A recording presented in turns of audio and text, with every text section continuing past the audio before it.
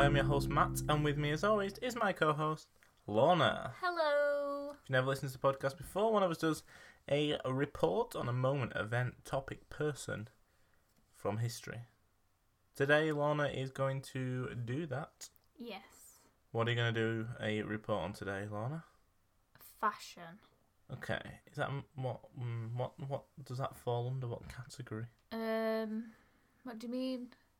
Moment, event, person, topic.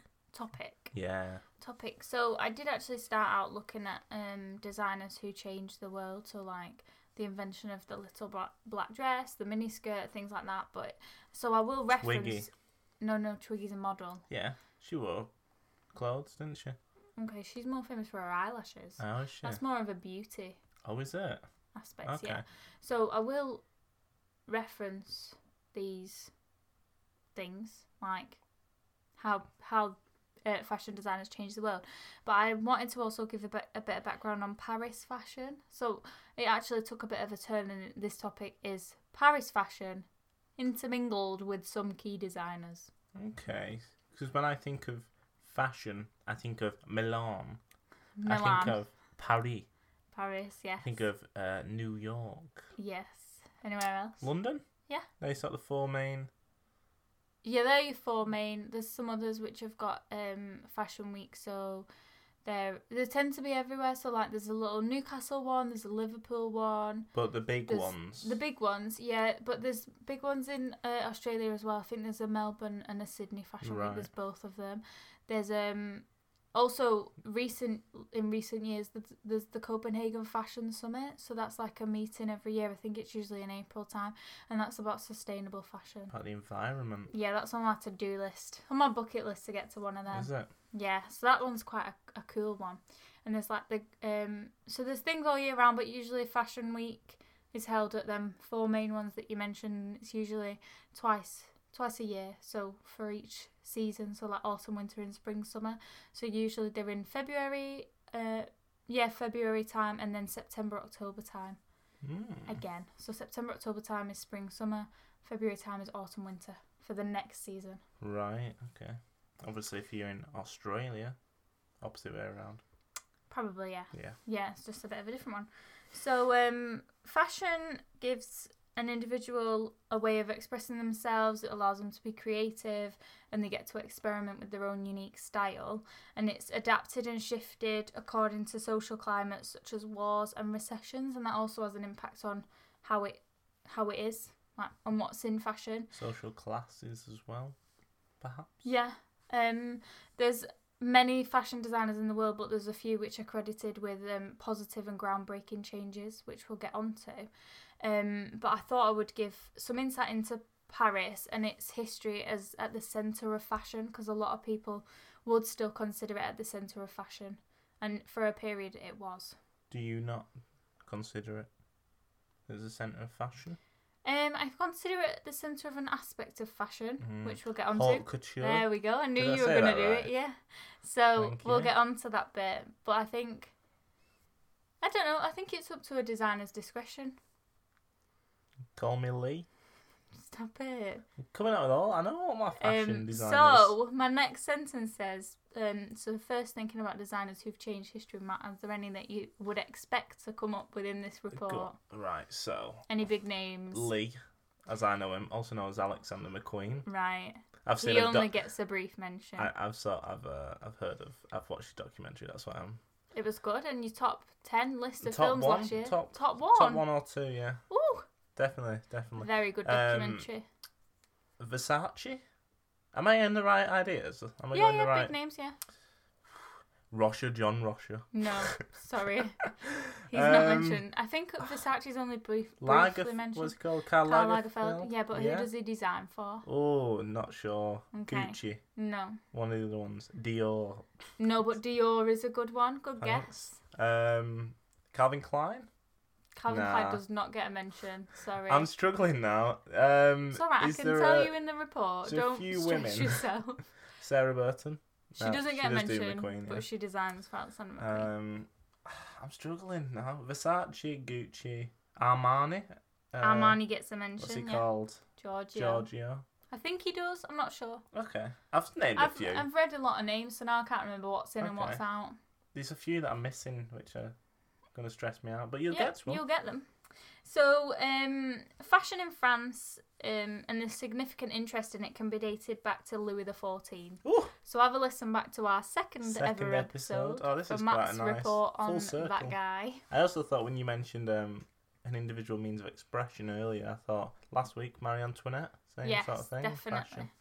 So, prior to the rise of the modern nation state, fashions were geographically dispersed, so they were quite different. So, like now, what we wear, you'll find somebody wearing in like New York, across Europe, like a lot of places you'll find people wearing similar. But at this time, before nation states, they tended to wear fashions from their own country, which is how we end up with. I think that still happens, but not to across the same scale. I don't think. Maybe differently. Yeah.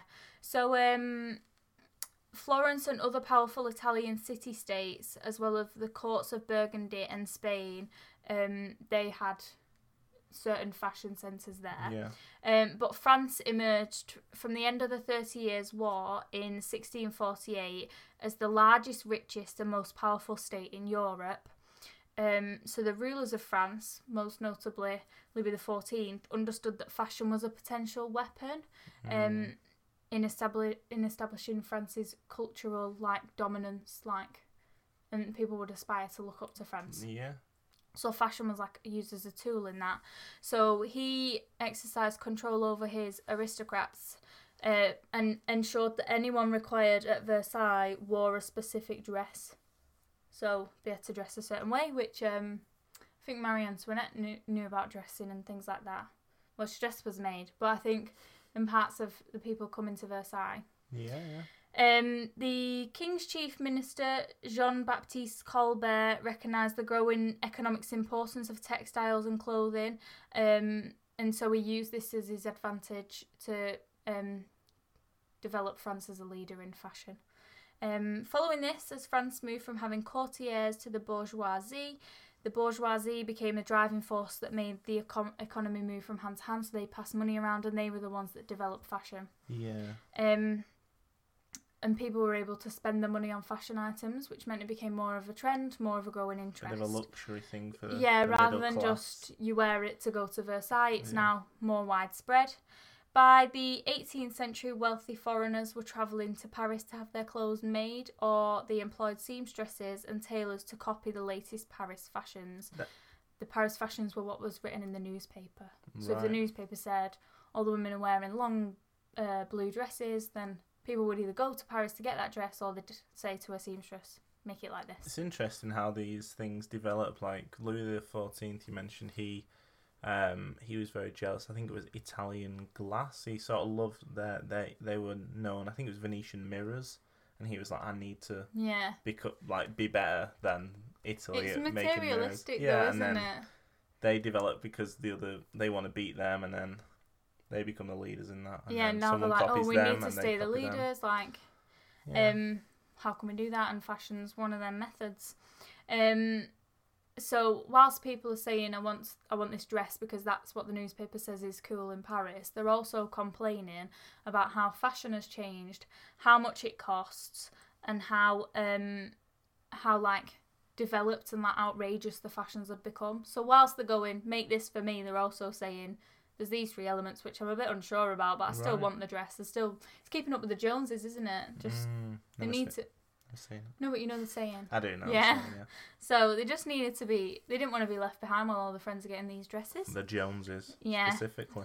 So the themes of eagerness to follow the latest Paris fashions and outrage over their extravagance, expense, and immortality.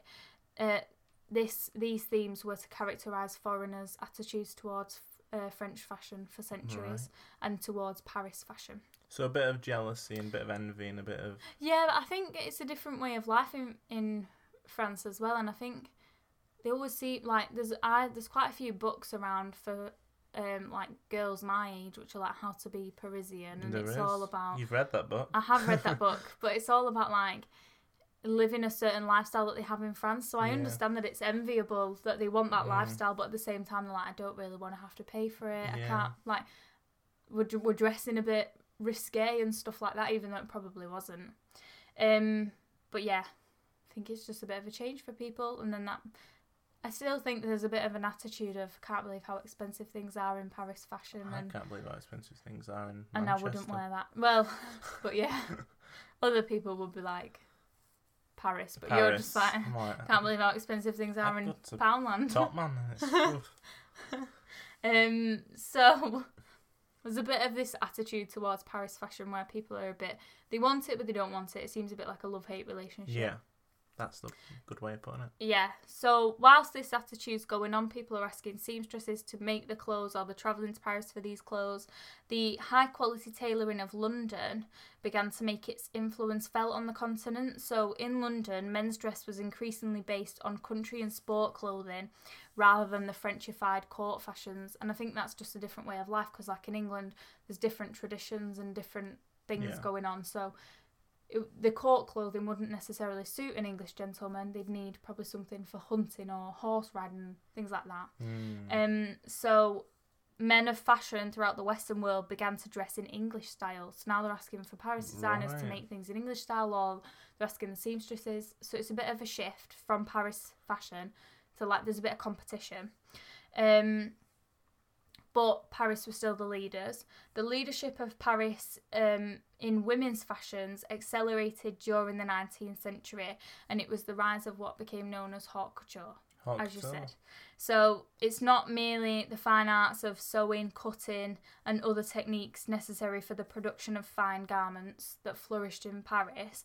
It's also the structure of the industry that evolved. So like haute couture is you go to like a seamstress or a tailor or a designer and you say, so it's like it's a one-off, isn't it? Yeah, it is a one-off. You go, it's very, very expensive, and the skills needed to make it are like very like highly skilled. Like you could have like 30 people all embroidering a dress, and it could take them months. I think it's insane a little bit. In a way, it is ridiculous. It's so expensive, and it's like you'd wear it once, and then it's just a one-off like. It's a unique piece that no one else in the world will have. And they cost an absolute fortune. It's crazy. That's what they do on the runways? Is that what they want?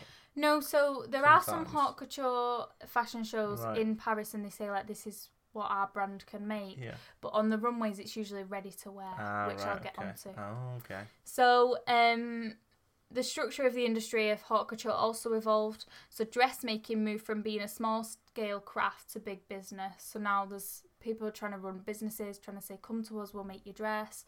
Prior to the middle of the 19th century, there were no fashion designers. Dressmakers were assisted by specialised skilled workers. They collaborated with the clients to produce garments in the latest style. So it was more of a client, like, it was a discussion rather than a, this is what you can buy from us. So I'd go and I'd be like, I want a shirt, but can you have flowers on it? Yeah, whereas nowadays, we don't get to go to Topman and say, I want this, can you make it? No. So haute couture became more of a like, this is what we're able to make, we can discuss it with you, but this is what we can do, and this is your one-off design. So it wasn't long after this until the courtier, which is the French word for designer, was born.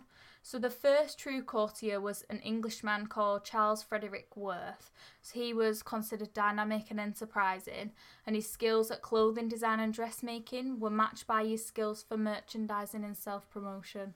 So he's a bit of a dynamic man who can sell his skills. Both, he's a people person, he can talk the talk, but he can also sew the dress. So the sew. Yeah, so he's very skilled, but he can also sell himself. Have you heard of him before? I have heard of him, but only briefly. Heard of him. I've not heard of him. So it's been. I read a few articles where they've disputed it that he was the first designer. Yeah, so like the first fashion designer, but he's the most commonly accepted individual. So he portrayed himself as an artist, and his function was to understand what his clients should wear and to dress them accordingly. So he advised his clients. So if they came to him and said, I want this dress, he'd say, no, that will make you look huge. Like, you should dress in this, or this is the current trend, you should wear this. So this differed from the old system where dressmakers basically would just make whatever for the customer, and now they're saying no. Yeah, some people need that. I think most people need that. I think they do, yeah. People be like, no, that doesn't suit you. Yeah, definitely. Well, that's why they have like personal shoppers and That's things why I in go shops with now. you. So you can be like, I don't want No. So Worth is also credited with inventing the fashion show and the fashion label, which became a status symbol, and he transformed the fashion industry and what became a fashion brand. So he was able to brand himself, and it led on to later fashion brands. Because before this is just dressmakers with skilled assistants. He went on to become so successful and respected that he earned the final say on whatever the customer was going to wear, regardless of their opinion, which is quite big. Because it's not long since they got a big say on what they wanted. Well, they got all the say on what they wanted. He also came up with the idea of actually sketching the design before producing an expensive sample garment, and he's hailed as a genius for that. But I said Makes sense, just doesn't it? to me seems like simple planning. Yeah, have a bit of. Don't just be like, I was going to start this. Yeah, what a waste of what's happened time. here? And someone comes in like, no, I don't like it. You just draw it and be like, it's like a tattoo, isn't it? Which also, but it seems unusual to me that he's like, no, I'll tell the customer what to wear. They don't get a say, but at the same time, here's this sketch. Approve this sketch. Yeah. It seems a bit unusual, but it's quite a good. He's a good.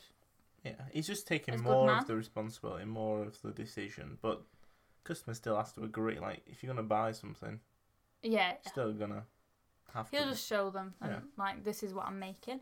So he was the first of many designers who took Paris fashion in the direction of haute couture, as I said. Which was the pinnacle of custom dressmaking. Known as HC in the business. No, it's not. Okay. But fashion also evolved simultaneously towards the production of confection. So I'll come back to confection, but this is the ready-to-wear aspect. Okay. So confection, it seems, I don't know why they use that term. It seems a bit... Reminds me of sweets. I know, but... Confectionery. But that's what I mean, like confectionery, you can buy it then and there. So like this dress, you can buy it then and there. It's a bit of a weak link for me. Well, anyway, these were ready-made dresses or garments which were ready for sale in department stores, and they were ready for sale at a fixed price. So this is how it all links together. So as there's a rise in department stores, there's a rise in ready-to-wear garments. You've got your John Lewis's. Got your Debenhams, your Selfridges, Mr. Selfridges, yeah. Bloomingdale's. Macy's. Browns. Yeah, you've nailed them all. I think that's all of them. There's definitely more, but so in these department stores, items were displayed attractively, and it would encourage more people to buy. It seems like a good business plan for me. So in the stores, shopping became a form of recreation that made affordable versions of fashionable dress available. So it became available to more of the population. By the late 19th century, the garment industry was embracing both couture and confection, and it was one of Paris's most important industries. And the French government recognised how important it is. So I know that Louis earlier recognised how important it is, and later on I'll mention about the French government understanding how important fashion is for their industry. Early designers were influenced by Art Nouveau. Is that how you say that? Nouveau? Yep. And Orientalist trends. So women were liberated from corsets and heavy petticoats, and instead they wore designers' whimsical designs with flowing bias cut dresses. Paul Poiret. Sorry, what are bias cut dresses? Don't know. You tried to brush over that, didn't you? I did. I was like, hopefully Matt won't come up with this, because I did look into what other things were, but not this. Bias cut dress. I wouldn't know. They're from the 1930s. So, bias cut dress. It's a piece of woven fabric at 45 degrees to its warp and weft threads. Does that... So it's like... A bias cut is a technique. Yeah, so it's a technique of cutting cloth. So it's the greater stretch in the bias, so the diagonal direction of the fabric, helps it accentuate body lines and curves and drape softly. So it's essentially a drape dress. Right, okay.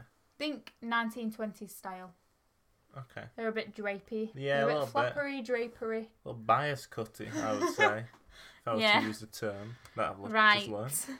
So, there's, instead of being fitted, heavy, they're now more freeing. Flowing.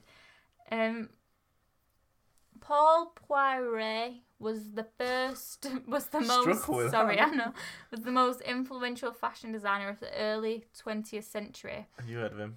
No, I haven't actually. But he was to be followed in the 1920s by Gabrielle Chanel. Oh, Oh, Coco Chanel. Chanel. Wait, was his name Coco Chanel? It's a she. She's called Gabrielle. Oh, sorry. Was And then she her name? changed it to Oh, Coco, did I she? think, yeah. Okay. Like named after obviously the Pixar film, Coco. No. No. So her dresses redefined elegance as understatement. Who designs for Chanel? Not sure why. Am I supposed to know this? You said the name earlier. Did I? Yeah. It's one of the Lagerfeld. Yes. Yeah. Well done. So Is that how you say it? Lagerfeld. Lagerfeld. Lagerfeld.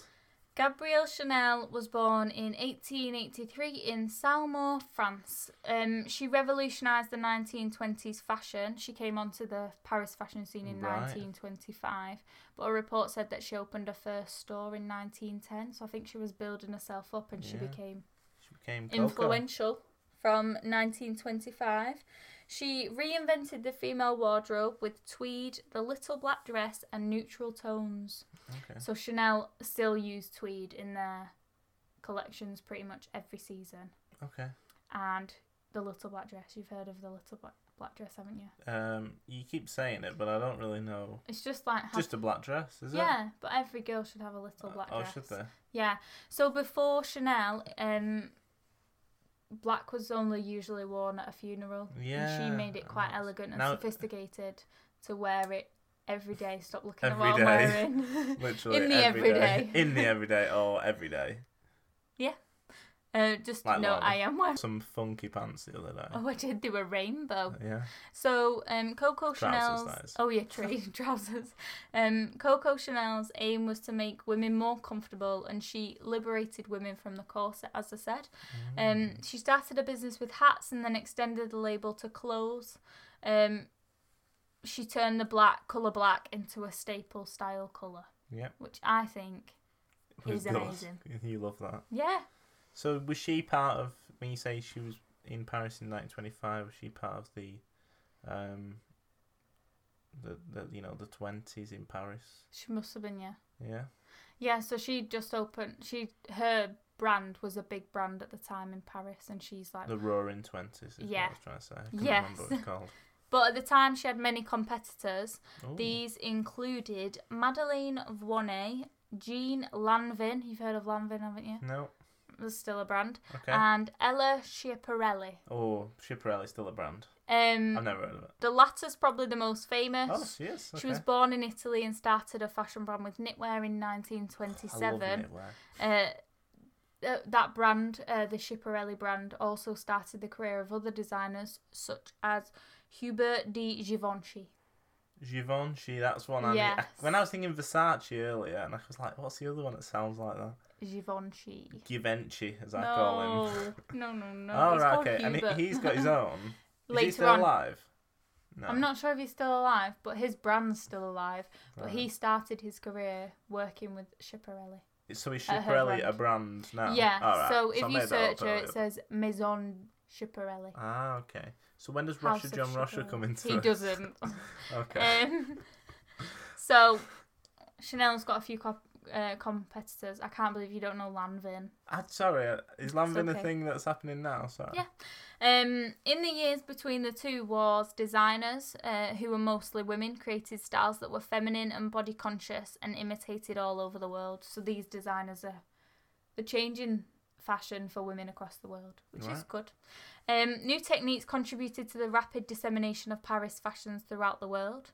Whereas in the 19th century, clients were shown sample dresses and fitted for their own garments in the privacy of courtiers' showrooms, by the early 20th century, the fashion show, with its now familiar parade of models wearing the season's new outfits, had become the standard means by which designers introduced their new collections. So Worth introduced the fashion show the century before, and now it's become a way of them getting the collections across the world. Yeah. Yeah. News of the latest fashions were quickly relayed to magazines and newspapers abroad. Like now they're instantaneous, but I reckon there was like the next day Bit they'd of be a in the delay. newspaper. Copyists worked overtime to sketch the new designs for production in less expensive ready-to-wear versions. Yeah. So the runway would have like a big gown, and then they'd produce it in a more affordable version. Yeah. And sell it in the department stores for a little bit cheaper, but still do expensive. that, don't they?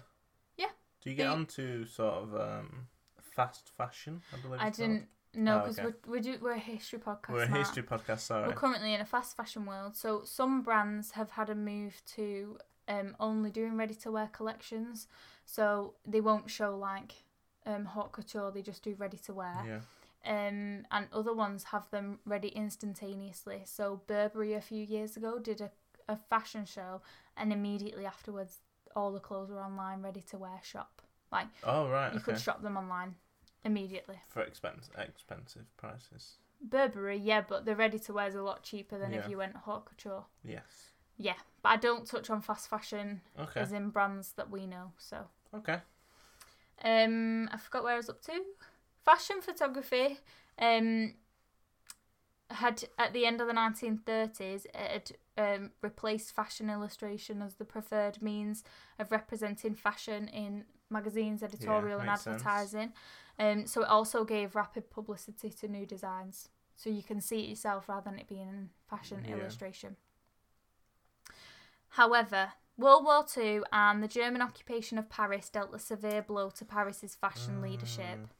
Many couture houses shut down for the duration of the war. Those that remained in business found both materials and customers in short supply, as you would. People aren't going to need the same amount of clothes during the war. Rationing and everything. Yeah. Even worse, the vital American market threatened to go its own way as sportswear designers such as Claire McCardell made a virtue of the American look during this hiatus in Parisian fashion leadership. Right. So they'd got a lot of customers from America, but because they're closed down and they're struggling through the war, there's designers rising up in America. Right. So American fashion came to be more of like a sporty look, and I think it still is. So if you think about designers like Tommy Hilfiger, very sporty. Right. Things like that. Yeah, isn't it? Yeah, Calvin Klein. Like, if you think about the designers, they're either like casuals or sporty. Calvin Klein's a bit of a casuals kind of guy. Yeah. Yeah. John Rosher. Quite casual.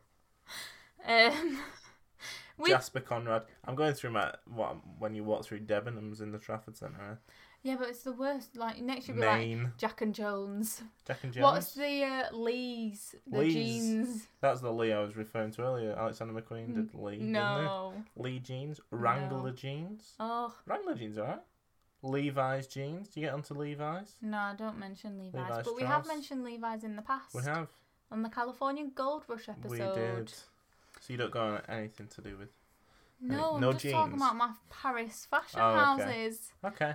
With the end of the war, the re-establishment of the fashion industry was one of the top priorities of the new French government. So the French government recognised this is where the money's how at. important it is. Yeah. Right. With Christian Dior and the creation of the new look in 1947, Paris found its champion of reasserted fashion leadership.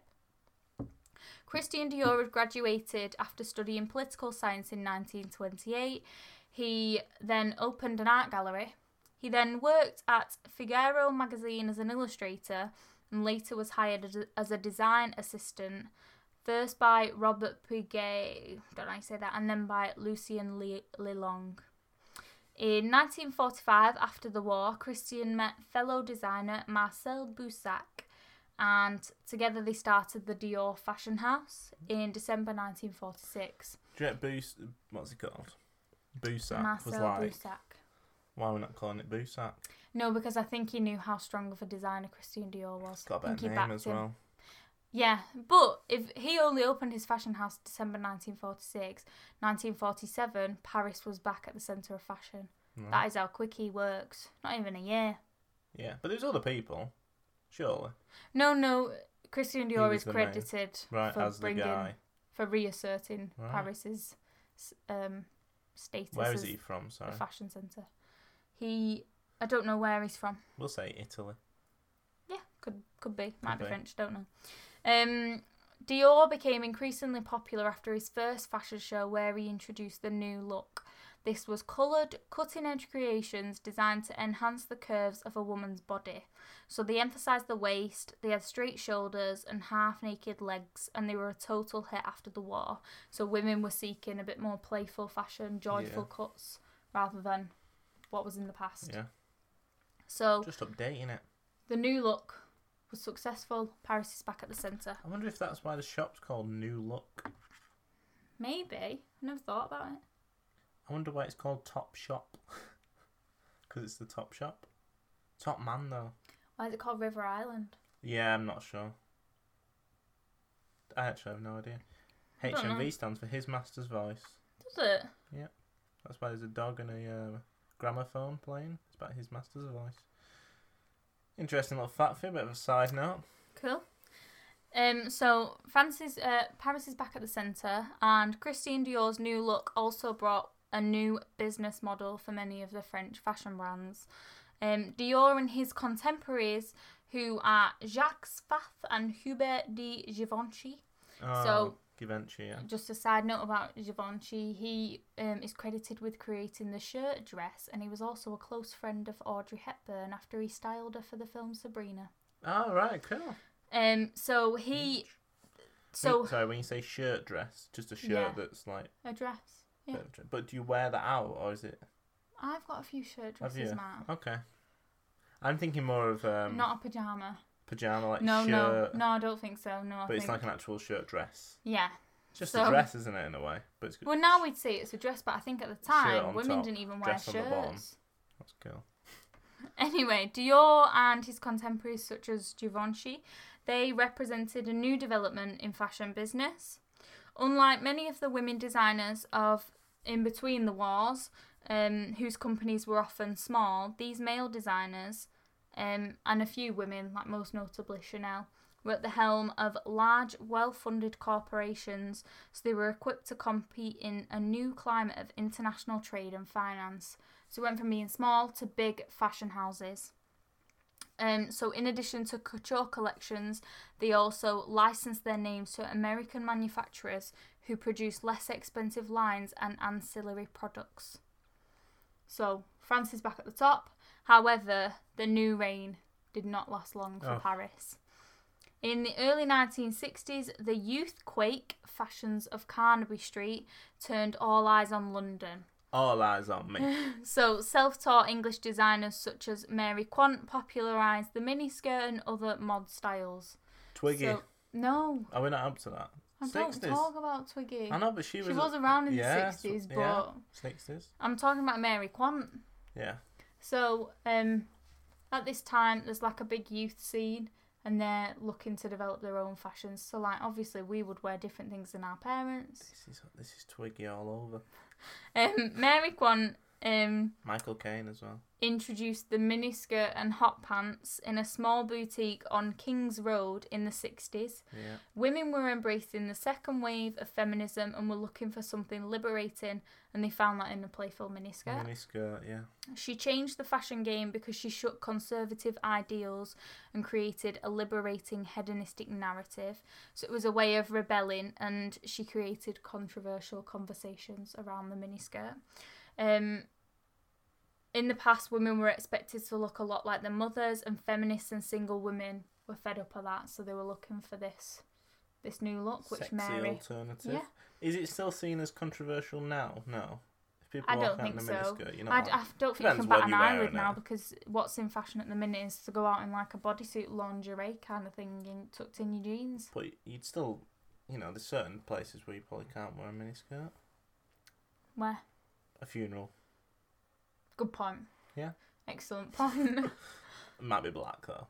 yeah, like you won't wear it to a wedding probably. No, well, I guess they're different, but... No, but whenever miniskirts are generally I fine. try and find a dress for a wedding, my mum's always like, not too short. not too short. It's like respectable. You're going in a church. But miniskirts still a little bit, ooh. Ooh. A little bit, ooh. Okay. So that was what was going on in England. I'm not sure what miniskirt is. You are a short skirt. Just a short skirt? Yeah. Okay. They didn't used to have them. It used to be a bit longer. It used to be over the knee. Like when you used to be at school, you used to roll up your skirt a little bit. No, Matt, we're talking like up here a miniskirt. Right. At least mid-thigh. Alright, mid-thigh. Yeah. I'd look silly in one of them. So that's what's going on in England. You Yeah. would. You would. But since the French lacked a youth culture that was comparable to that of England and America, they had to develop a stylistic equivalent. I'm not really sure what that means, but I think they tried to like plan collections around like the future and stuff, but they just were a bit out of touch. Yeah. It's interesting. Because I think France have quite a strong youth culture now. Yeah, I think they do, but at the time they didn't. Yeah, interesting. So ultimately, however, the most successful designer to emerge in Paris was the young Yves Saint Laurent, and he'd worked for Dior. He'd had his start at Dior, so he was a big one you were missing at the start. Yeah, struggled with that name though. I can never say it. Yves Saint Laurent was attuned to influences coming from the street and from popular culture, and over the next decade he introduced a number of radical styles, including trouser suits for women. Pop art dresses. They just wore skirts like and dresses. Suit. Yeah. Pop art dresses, safari jackets, pea coats and other styles. And he looked at like ethnic styles and also drew on anti-fashion sensibility of the hippies, so he was quite a popular guy. He also recognised that many of the women who most appreciated his clothes were too young and not rich enough to buy couture. Right, so he's now going to the people. Yeah. He launched a ready-to-wear collection as a result of this, and he called this Rive Gauche, which is English is left bank. Right, yeah, I've heard of that. But you've heard of that because I think it's a train stop. Yeah, maybe. Or we've definitely seen that word in Paris. Yeah, rather than the collection. That's what I'm thinking. So, even though Paco Rabanne and Pierre Cardin pushed fashion towards the future, might be a Disneyland stop actually. Creating bold shapes, they were always under Yves Saint Laurent's shadow. It might actually be the Paco Rabanne. Paco Rabanne and Pierre Cardin. Yeah. So they pushed the limits around body shapes and stuff like that, but they were under Yves Saint Laurent's shadow. But they're still around. Paco Rabanne, you've definitely heard of. Didn't you have your spray? Did you have that one? No. I thought you did. Who did you have? Ralph Lauren. And whatever that one is over there. I don't know what that is. Okay. That's Armani, I think. Actually. Ooh, fancy. Sure. Giorgio and Victoria. Yves Saint Laurent was the king of the latter part of the century for Paris. He pioneered the tuxedo suit for women, as I've said, and he called this tuxedo suit. He called this le smoking. Yeah, so like a trouser suit, tuxedo suit. Very they're the same thing. I think so. Yeah. But, what is a tuxedo? Not a tuxedo. Suit. I don't know. I don't know if he did them for women. Oh, but that's what you just said. I know I did, but I've got this from two different places. Okay. All I know is that they definitely wore had suits, trousers. That's what you which is groundbreaking anyway. They might have had a waistcoat tuxedo aspect as well. I don't know. Okay. So he called his suit for women le smoking. That's what he called it. What does that stand for? Just LE and then smoking. The word. And the word smoking. Yeah. Interesting. And it was loved by individuals such as Bianca Jagger and Liza Minnelli. So it was Bianca Jagger. Yeah. Mick Jagger's relation, wife maybe. Daughter? No. Wife. Okay. Is his daughter not Georgia Jagger? Georgia May Jagger? Not sure. That rings a bell. She's the one with the gap in her tooth, and everyone's she does get the London look, and everyone's like on Facebook and stuff taking the mick of her. Oh, that's not very nice, is it? No, and I think she's stunning. Okay, good. Well, Bianca Jagger and Liza Minnelli. This is why earlier when you were doing this, you went, "Oh, Liza Minnelli." And I was like, I wonder what she's writing about. Well, this. Oh, okay. So everyone was a bit of a fan of his androgynous style and his left bank collection chic. Liza Minnelli. Yeah. Is in Arrested Development. Yes, she is. Yeah. She's Lucille too. Yeah, she is. All right. Okay. Cool. Yves Saint Laurent was also fond of art and created many outfits inspired by 20th century masterpieces like the Mondrian dress. I didn't actually look that up, so I don't know what it is. But it is a masterpiece. Look it up. Yeah. The Mondrian dress. At the same time, he reinvigorated the French couture at a time when it seemed to be increasingly irrelevant. So he had his haute couture collection and his ready-to-wear. Ready-to-wear was Rive Gauche. haute couture, because he's so popular, people are interested in both. Right. He's appealing to both audiences. That's the good. rich and the not rich. Although slightly rich, because you still have to have some money to Yeah. afford Yves Saint Laurent. Yeah. So as well as Yves Saint Laurent being successful, the 1970s in Paris also witnessed the flourishing of Paris Vogue. Oh, And they Vogue. published controversial fashion photographs by Guy Bourdin and Helmut Newton. So it seemed Paris were doing well. They've got Yves Saint Laurent, they've got other of his contemporaries, and they've also got Paris Vogue. But at this time, both New York and Milan also became increasingly important centres of fashion during the 1970s. So now they're facing challenge from New York, Milan and London. French fashion was regarded as creative and prestigious, but many international consumers preferred the luxurious sportswear created by Italian designers such as Giorgio Armani and the minimalist styles associated with Americans such as Halston. Never heard of Halston. I don't know if I have. Hmm. But a funny story about Giorgio Armani. Oh, yeah. I've seen him. Oh, on a boat or something. I did, yes. Where was that? At the port in Ibiza. Right. Okay. I think it was Ibiza town, actually. And we saw all his boat and we were I like... thought you saw like his son. No, it was him. Definitely Okay. him. He was wandering around the boat in his box, in his like trunks. Armani trunks. Yeah, and he's so Right. tanned and he had white hair. And then all the men were getting off the boat to go and collect stuff, and they'd all take the shoes off when they got on. Right. And They you were were like, all well organised in the Mum, uniform. there's Giorgio Armani. Yeah, we were like, we recognise that logo. Then we saw him and was like, oh, there he is. Giorgio. Gio. Did you go, Gio? No. Gio? We just left him. He was on his holidays. Yeah, I fair. think they were just collecting supplies anyway to then go off again. Right, yeah, that's what they do, these people with boats. Yeah. Meanwhile, new subcultural styles, notably punk, developed in London, Johnny Rotten. where Vivienne Westwood dressed bands like the Sex Pistols Yeah, that's what I in said. deliberately aggressive styles. Did I just say Johnny Rotten? You did. Who, what's he called? What's that guy called who's in charge of the Sex Pistols, sort of? I don't know. Have you got him? No. Malcolm McLaren, there we go, thanks. I've just read you the next line. He's Malcolm in charge McLaren. of the Sex Pistols. He was doing like all the design and stuff behind it all, wasn't he? Malcolm McLaren? Must have been Vivienne then. Yeah. Vivienne and her partner, Malcolm McLaren, Yeah. I think they were married, Yeah. at the time ran a Yes. famously known store named SEX. Know this from my So they designed customised zips, studs, badges, rips and armbands, and they were being used on the street as a political statement. How do you know this from work? when I meant work, I meant from university. I did a bit in 1970, didn't I? Right, okay. Britain. So they also carried slogans that were sometimes controversial and had a message for the public. I didn't get it from IKEA, if that's what you were That's thinking. how I was like, what?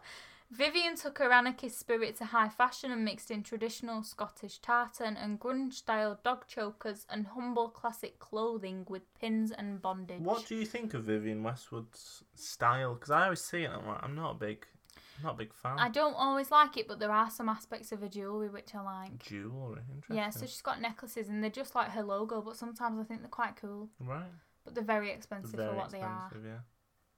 I don't know, it's not really for me. Yeah. So, compared with this, so Milan's sport style, America's minimalism. I thought America London's- was sport. Well, they used to be sport and then They're they more developed more minimalist. minimalist, but they are still sporty Sporty aspects. minimalist, I'd Think say. of Tommy. I know, I'm thinking of Tommy. And I think Milan's changed because Milan's home of like Gucci, Balmain, Versace? Balenciaga, Versace. I wouldn't say they're particularly sporty. I do Actually, not like Balenciaga Versace's. trainers are quite sporty. I do. Yeah. Like New Balance. You don't like Versace. I think I've seen Balenciaga trainers. Balenciaga. That's what I said. I think I've seen those trainers. You have, they're quite trendy at the Are minute. Yeah. What was I saying? You don't like Versace. No, I'm just not. I don't know him as a person. But I Well, saw he's the. dead, so you won't know him. We watched American Crime Story, the assassination of Gianni Versace, We did. and his clothes just don't do much for me. No offense, Gianni. Yeah, they're not really for me Donatello. either.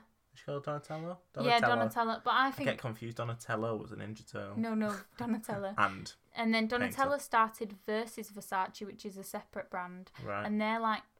I don't mind some of them clothes because they're just pretty much black. Black, yeah. It's I was gonna all say black. But Versace, they're very colourful. They're like aren't they? gold and Yeah. like patterned and stuff. Yeah, Usually black and quite gold. Like inspired by like Roman art stuff, yeah, maybe. yeah, Greek definitely. Roman stuff. Well, they are Italian. I'm good, aren't I? Yeah.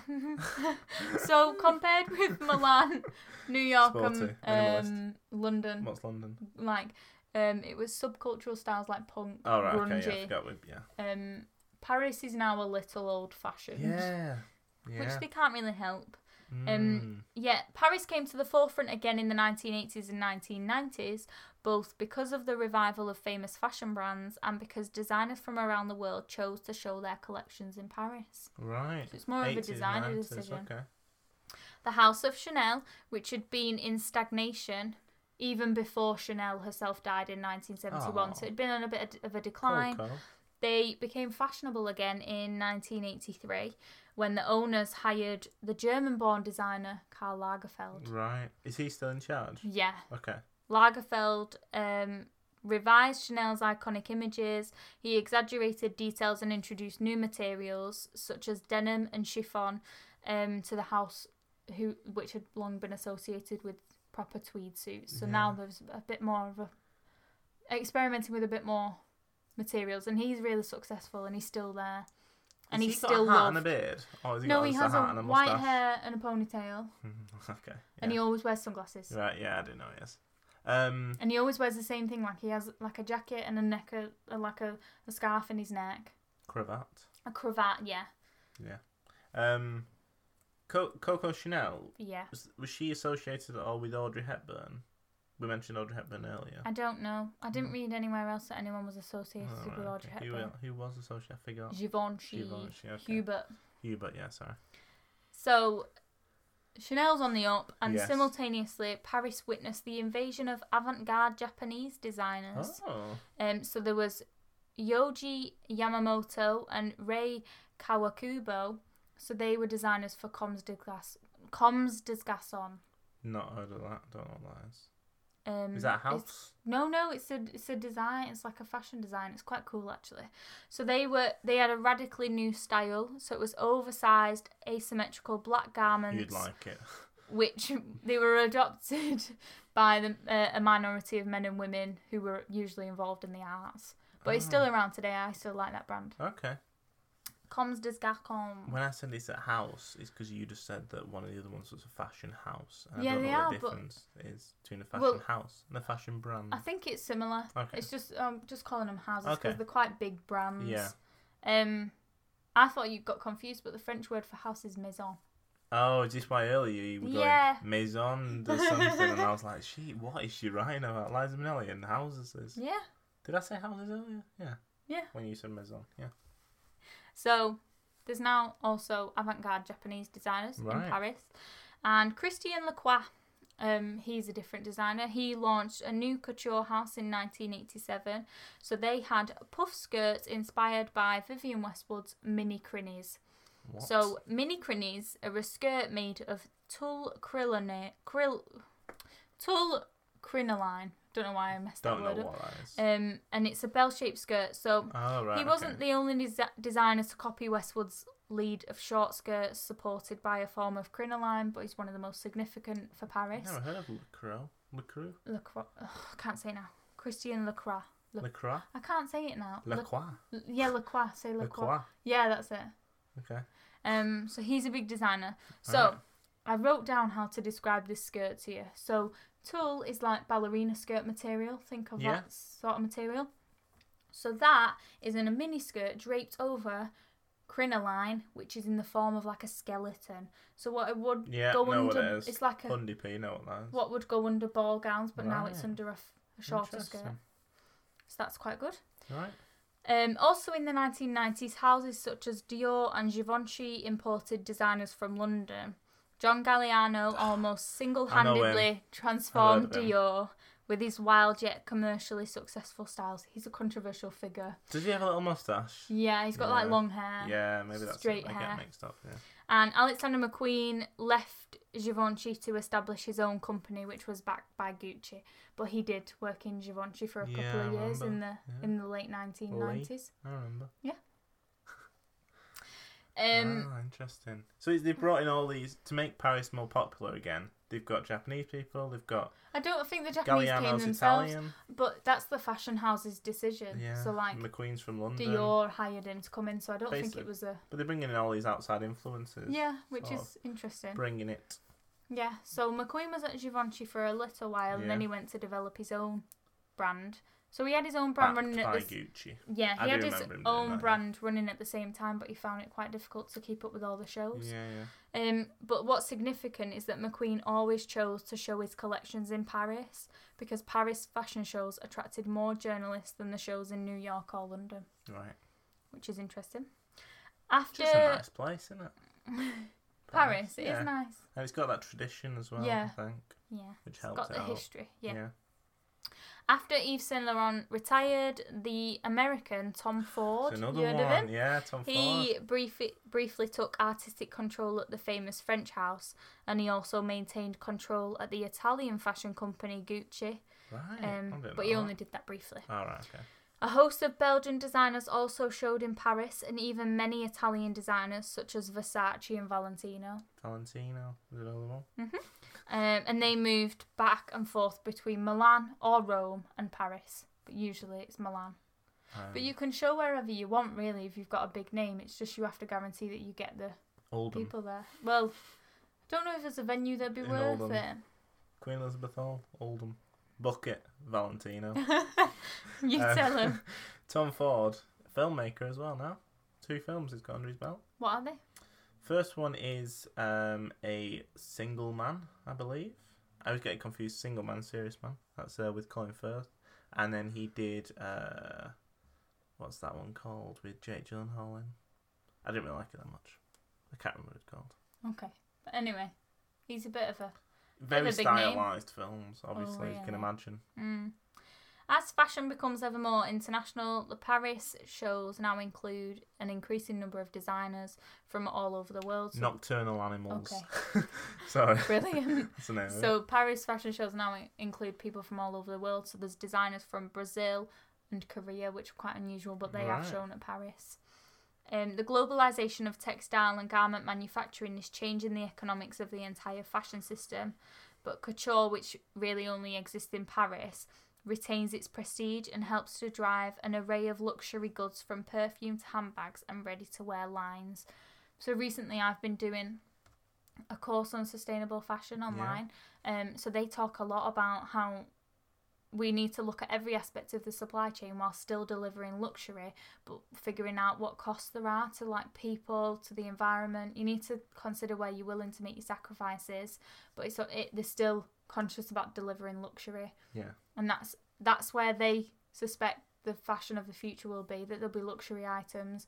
You'll buy second hand because the items will last forever, things like that, rather than just fast fashion. Like, I'll have it here, have it now.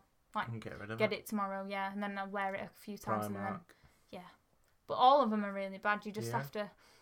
It's quite difficult to buy like fashion for us because we can't afford No, big no. brands. We can't afford luxury, but it's just about knowing where you shop and where you don't shop.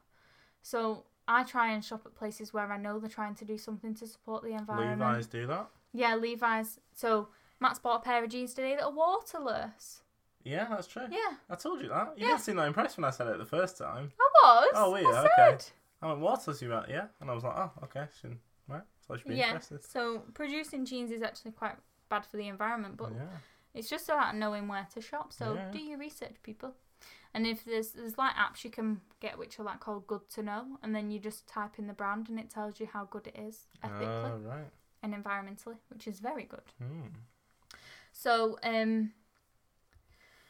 many of the influential designers in Paris are not French, and this continues a tradition established many years ago by the designer Worth. So he was English, he was the first designer in France, and also other designers like Ella Schiaparelli. She was an Italian designer. Right. I mentioned her before.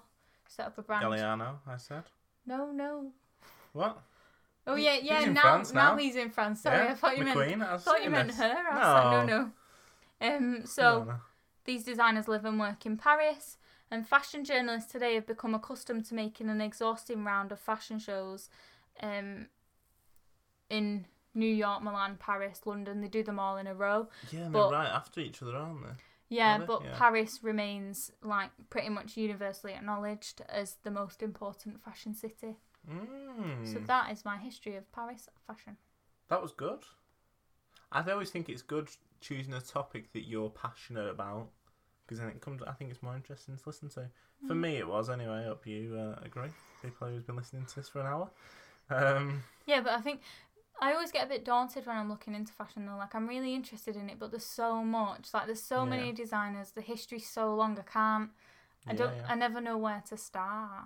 So this was, I was only just going to give you a brief bit about Paris and then go on to some designers, except Paris took too long, so I just intermingled some designers in there. Yeah, it was good. Thank you for that. It's alright. I learnt a lot. Good. I learnt lots of new names. Schiaparelli.